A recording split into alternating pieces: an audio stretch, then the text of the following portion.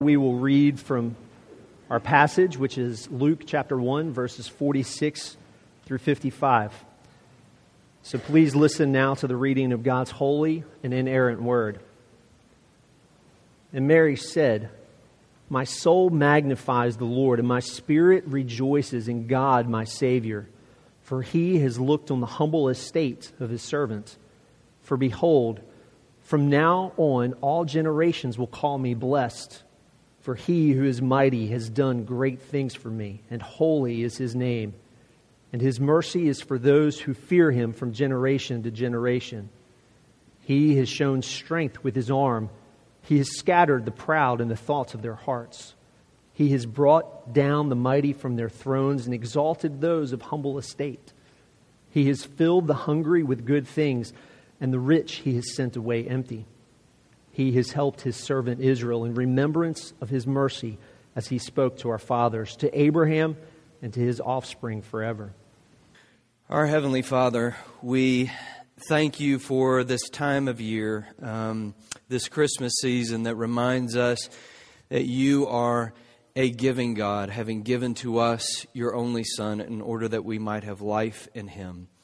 Father, You have also blessed us in this world with everything that You have given to us. And so we simply return to You what You have first given to us in these tithes and these gifts and these offerings, asking that You would use them in order that Your kingdom would be revealed, in order that the kingdom of darkness would be pushed back, in order that the wonderful good news of the gospel would be proclaimed to all the nations. And Father, as we ourselves prepare now to sit beneath Your word, we pray that You would remind us that You are a God who stoops. You are a God who condescends. You are a God who stoops and meets the needy in the ash heap and lifts them in order that they might be seated with princes. Father, we thank You for the wonderful good news. The good news we long to go out into the world. The good news we long to hear this very morning. We pray that You would revive us, that we, the weary who have gathered this morning, would indeed rejoice. We thank You that Your Son came into this world and not only taught us how to love one another, but loved us and pursued us to the cross, in order that it would be true that we can be at the same time both far more broken than we could ever imagine, but also far more loved, secure, and accepted than we could have ever dreamed possible because of the person and work of Jesus, in whose name we do pray. Amen. Please be seated.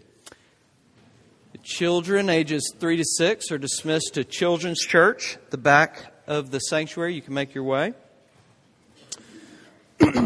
Well, we made it to Christmas week, and I want us to head into this week considering this beautiful piece of poetry that we read earlier in our service. This song that Mary sang, Mary's Magnificat.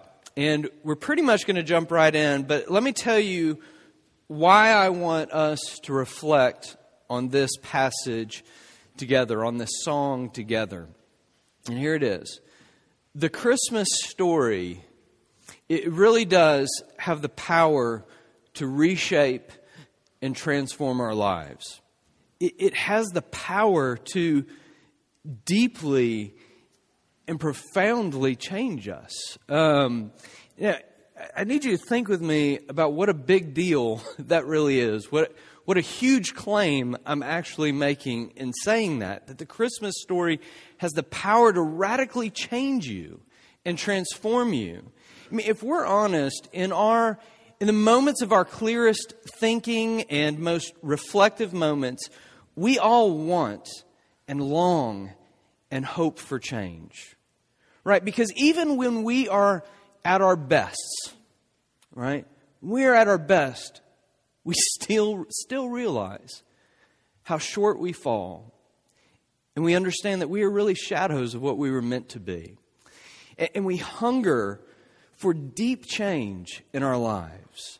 Right? Not superficial change, but real, profound, authentic change. The hope of becoming, of growing, right? Of becoming new and different. I mean, deep down we long to be captivated by something so large and so beautiful that we can't help but be pulled into its storyline and to be changed by it in order that our lives begin to align with that beauty and are changed by it.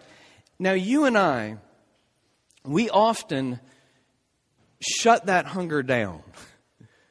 We ignore it or we numb ourselves to it with hobbies and entertainment and all kinds of things. Because honestly, if we're honest, many of us have grown very cynical to the idea that real, substantive, authentic, deep change is even possible. We've seen too many plastic smiles. We've seen too much hypocrisy and examples of superficial change. The kind of change we hunger for is deep, but in the lives of others, and even or especially in our own lives, we've been disappointed far too many times, and it's turned us cynical. Now, though we've become cynical, I want to suggest to you this morning that Mary in this song, she is singing to us of the real, deep, authentic change that she has experienced because of the Christmas story. See, an angel had appeared to Mary. If you remember what comes before the singing of this song, an angel had appeared to Mary and told her the good news that she would give birth to the Son of God and Savior of the world. And the story leading up to this tells us that upon hearing this news, she traveled and went to visit her cousin Elizabeth, who confirmed that good news for her. But if you read through that story, you'll realize that up until this point, Mary has actually been pretty quiet. She hasn't had much to say. And it's been days and it's been weeks since the angel had spoken to her. And then all of a sudden, her silence is broken with this song, where she sings, "My soul magnifies the Lord, and my spirit rejoices in God my Savior." Now, I'm only pointing out the grammar here to make a brief point. That use of poetic parallelism right there, as one scholar writes, it's a literary device pointing us to a praise that comes from deep within inside a person. She's singing to you and me that she has experienced the change that we all hunger for, that we all long for.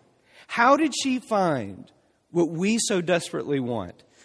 And I think she gives us the answer in this song, in this beautiful piece of poetry. She was profoundly changed when she reflected on God's mercy, when she reflected on His upside-down kingdom and the promises her God kept. Real simple this morning. There's no tricks. There's no gimmicks. If these three things that I just mentioned become real to you, you, like Mary, will also experience deep and profound change in your life. So here it is. Those are my 3 points. Sorry. I'll keep this up here. 3 points. Reflections on mercy, reflections on the upside-down kingdom, and reflections on promises kept. So first, Mary's reflections on mercy. When God's mercy... this could be a long morning. When God's mercy becomes real to us, it shatters the iciness of our hearts. It shatters the iciness of our hearts, and it produces real, deep, even supernatural change in us. That's exactly what it did for Mary. Now, see, Mary in verse 49, she had reflected on God's might and holiness. If we had the time to go back and read earlier in Luke chapter 1, it would be obvious why she's reflecting on God's power and holiness. Right? The angel Gabriel had appeared to Mary and assured her that she, a virgin, would give birth to the Son of God. Because as Gabriel said to her, nothing is impossible with God. In other words, He is the mighty one who does great things, as it says in verse 49. But even earlier, I'm really trying to get this out. But even earlier in the story, Gabriel had also told Mary that the Holy One to be born will be called the Son of God. Now, that's an English translation, and it needs to be so because it's kind of awkward in the Greek. Because literally in the Greek, this is what Gabriel had told Mary. The Holy to be born will be called the Son of God. Do you understand what he's saying? Mary, this won't just be another holy person. Mary, holiness itself will be born to you. Purity itself, righteousness itself, God Himself is coming. Now, here's the question that begs reflection. How can an all-powerful, right, perfectly holy God deal with broken, fallen sinners like us? How can the King of Kings, the perfectly righteous God, deal with you and me in all our rebellion, in all of our failed attempts at goodness, in all our sin? Mary had pored over this, she had reflected over this, and realized that the Christmas story wasn't just saying that God is powerful, and it wasn't just saying that He is holy. The Christmas story is also saying that He is full of mercy. That's why in the very next line of this song she sings in verse 50, she sings, "And His mercy is for those who fear Him from generation to generation." Mercy, it's a loaded word in the Bible. The author Dave Harvey offers this definition of mercy. He writes, "Mercy is a unique, marvelous, exceptional word. God's mercy means His kindness, patience, and forgiveness towards us. It is His compassionate willingness to suffer for and with sinners for their ultimate good. In the Bible, mercy weds the severe obligation of justice with the warmth of personal relationship. Mercy explains how a holy and loving God can relate to sinners without compromising who He is." Look, this realization for Mary, that the holy, mighty God had moved towards her, had condescended to meet her, to show her kindness, love, patience, and forgiveness. It changed Mary profoundly and deeply. How did it change Mary? Does anything seem odd to you or strange to you in verse 48? Listen to it. "For He has looked on the humble estate of His servant. For behold, from now on, all generations will call me blessed." I'm humble, and I'm going to be famous till the end of time. Right? I'm lowly, and I'm exalted. I'm a no one, and I'm on top of the world, is what she's saying. I'm poor in spirit, and I'm bursting with confidence. How do these apparent contradictions fit together in one person at the same time? Blaise Pascal on the front of your bulletin wrote, "I do not admire the excess of some one virtue unless I am shown at the same time the excess of the opposite virtue. A man does not prove his greatness by standing at an extremity, but by touching both extremities at once and filling all that lies between them." G.K. Chesterton wrote that Christianity separated the two ideas and then exaggerated them both. In one way, man was to be haughtier than he had ever been before. In another way, he has to be humbler than he had ever been before. He writes, and he goes on, "Insofar as I am man, I am the chief of creatures. Insofar as I am a man, I am the chief of sinners." Christianity got over the difficulty of combining furious opposites by keeping them both, and by keeping them both furious. Mercy alone can pull together the furious opposites and change you into something entirely new. That's what it did for Mary. Soberly humble and bursting with joyous confidence. This is why I said when we began this point that the change that Mary has experienced, it was not only deep, but supernatural. Your temperament may be shy and reserved or bold and aggressive, but when mercy gets a hold of you, you start becoming both extremes. I love my kids. The age that they are now is just perfect because they love coloring books and things like that. And I love getting a hold of their coloring books and coloring with them. And I especially love the connect the dots pages in those coloring books. And you remember what I'm talking about, those pages that are full of these dots that seem to be numbered in random sequence and all that. But you start drawing those lines and connecting the dots, right? And slowly you start to see a picture, right? Eventually that picture begins to take shape and you connect all the dots and you eventually have the dinosaur, the cowboy, the astronaut, whatever it is. If you want to experience the kind of change that Mary has experienced, you need to connect the dots in the Christmas story. That God would have to send His only Son into the world to save you. That means that you could not do it yourself. That means that we are so lost, we are so broken, we are so corrupt that we couldn't work our way to Him. He had to come down and do everything for us.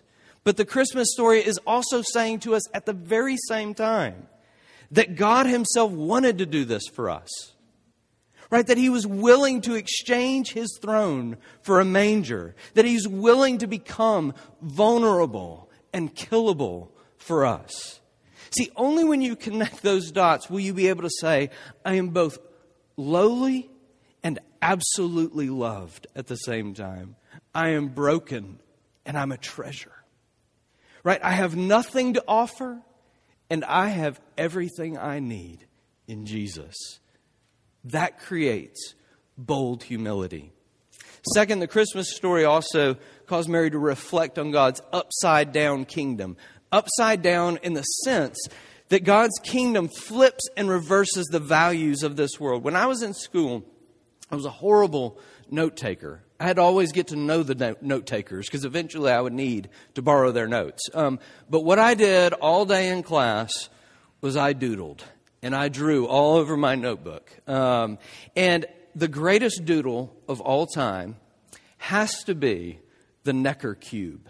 The Necker cube is that transparent cube that you draw on your page, right? And, which you might be tempted to do now that we're talking about it. But you know, it's that transparent cube, and when you draw it, you look at it and it appears to be facing one way. And then you blink and your eyes readjust and it appears to be facing the other way. It's a sort of optical illusion, right? Here's what I'm saying. The Christmas story trains our eyes to look at the world and see the values of this world flipped upside down. It forces us to blink. It forces us to adjust our eyes and see everything differently. The upside down kingdom of God. Look, I mean, when we look at the world, what do we see? Who is on top? Who are the winners? Who are the successful? Who triumphs in this world, right? It's the achievers. It's the powerful. It's the wealthy. It's the elite. It's the proud. But Mary reflected in verses 51 through 53 that God scattered the proud, right? That He brings down the mighty from their thrones. That He sends the rich away empty. And instead God exalts the humble, she says, and fills the hungry with good things. God's kingdom flips the values of this world upside down. See, we tend to want to align ourselves with who? With the wealthy, with the powerful, right? Connections, right? I would really like to know him. I would really like to spend time with them, get into that circle of friends. I'd like to find out how the other half lives sometime, right? We gravitate towards the beautiful, the sophisticated, the strong, those who have status. Why do we instinctively do that? Because we tend to think that the way up is the way up. But Mary was singing, in God's kingdom, I have come to see that the way up is down. And that God isn't attracted to those who can't see or recognize their need of Him. He is drawn to and He gravitates to the outsider, the downcast, the broken. He lifts the humble and satisfies the hungry. Why? Because they know their need. In His kingdom, all you need is nothing. And listen, of course the Christmas story caused Mary to reflect on the upside-down kingdom, because what had just been announced to her was the coming of an upside-down king. Flannery O'Connor, she wrote, God told the world he was going to send it a king, and the world waited. The world thought, a golden fleece will do for his bed, silver and gold and peacock's tail. 1,000 sons will do for his crib. His mother will ride on a 4-horned white beast and use the sunset for her cape. But instead, Jesus came on cold straw. Jesus was warmed by the breath of an ox. Who is this, the world said? Who is this blue cold child and this woman plain as the winter? Is this the word of God, this blue cold child? Is this his will, this plain winter woman? Where is the summer will of God? The world, I'm telling you, is looking for the summer will of God. It expects that the way up is the way up. Looks for golden fleeces and 1,000 suns and sunsets for capes, right? Power, beauty, success, achievement, wealth, position. But the Christmas story flips it all upside down, right? And now, let me tell you why this changed Mary. It didn't change her by being some abstract concept for her to get her mind around. It changed her because this truth was personal to her. Verse 48, for he has looked on the humble estate of his servant. Who was Mary? She was a little girl in a man's world. Where was she from? She was from despised, lowly, ridiculed Nazareth. Here's what I'm saying. She was a nobody from nowhere. She was away from the centers of power and position and status.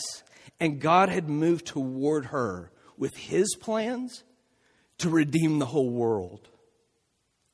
Look, the Son of God, he wasn't going to be born in a palace, right? With silver and gold and thousands of sons for a crib. He was going to be born to this plain, poor winter woman, a nobody. He's the upside down king with an upside down kingdom. And if you blink and adjust your eyes and can begin to see the upside down kingdom, it prepares you for something very, very important. A king who would conquer through defeat. Prepares you for a king who would go to the cross, a king who would wed the severe obligation of justice with love and mercy at the cross and give life through his own death. Okay, so Mary experienced this deep, authentic change as she reflected on God's mercy and his upside-down kingdom. But finally, in the last 2 verses of this song that she sings, we hear her reflecting on the promises God kept. Verse 54 and 55. He has helped his servant Israel in remembrance of his mercy, as he spoke to our fathers, to Abraham, and to his offspring forever. See, all those many, many years ago, God had promised to crush the head of the serpent, right, in the Garden of Eden. And he promised Abraham that he would become the father of many nations. And he promised David's family that from him would come a king who would rule and reign.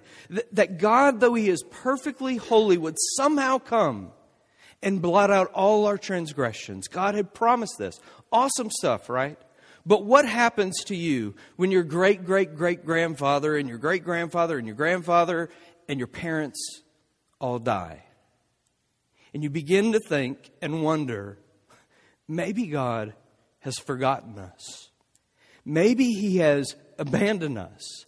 Maybe he's not going to come through like he said he would. That fear of being forgotten, it's a pretty big one for us, isn't it? Right? Forgotten, abandoned, alone, forsaken, cut off, deserted. See, a lot of our anger at the experience of rejection in our lives is just our acting out. Our acting out of our terrifying fear of being alone. And a lot of our attempts at controlling others around us is really just our acting out of a terrible fear of abandonment. And a lot of the things you say that aren't the whole truth springs from this fear of rejection. And a lot of the things you do which you know compromise your standards because you're trying to win approval, it comes from a fear of being alone. Mary was reflecting on that tiny child growing in her womb, and she was singing with a smile. And this is what she was singing. All of God's promises come true. Every single one of them. He never forgets. He remembers His mercy to Abraham and to his offspring. She was seeing the fulfillment of the story that began long ago, the story of redemption. And I'm telling you, see the beauty of this story and have this story become real to you. And its beauty will pull you in and transform you. We love stories, don't we? All of us love stories. We were made that way, from little children who love to sit in our laps and hear the same stories over and over again, to adults when they get together and go out to eat and tell stories over and over and over again. Ones that I've heard all of my wife's stories 30 times each, at least, right? We tell them over, and we love stories. Look, one of my favorite little places in G.K. Chesterton's book, Orthodoxy, has to be when he puts his finger on the biblical themes that run through our favorite stories. And part of the reason it's a favorite place for me is because he's writing and it just seems so off the cuff for him.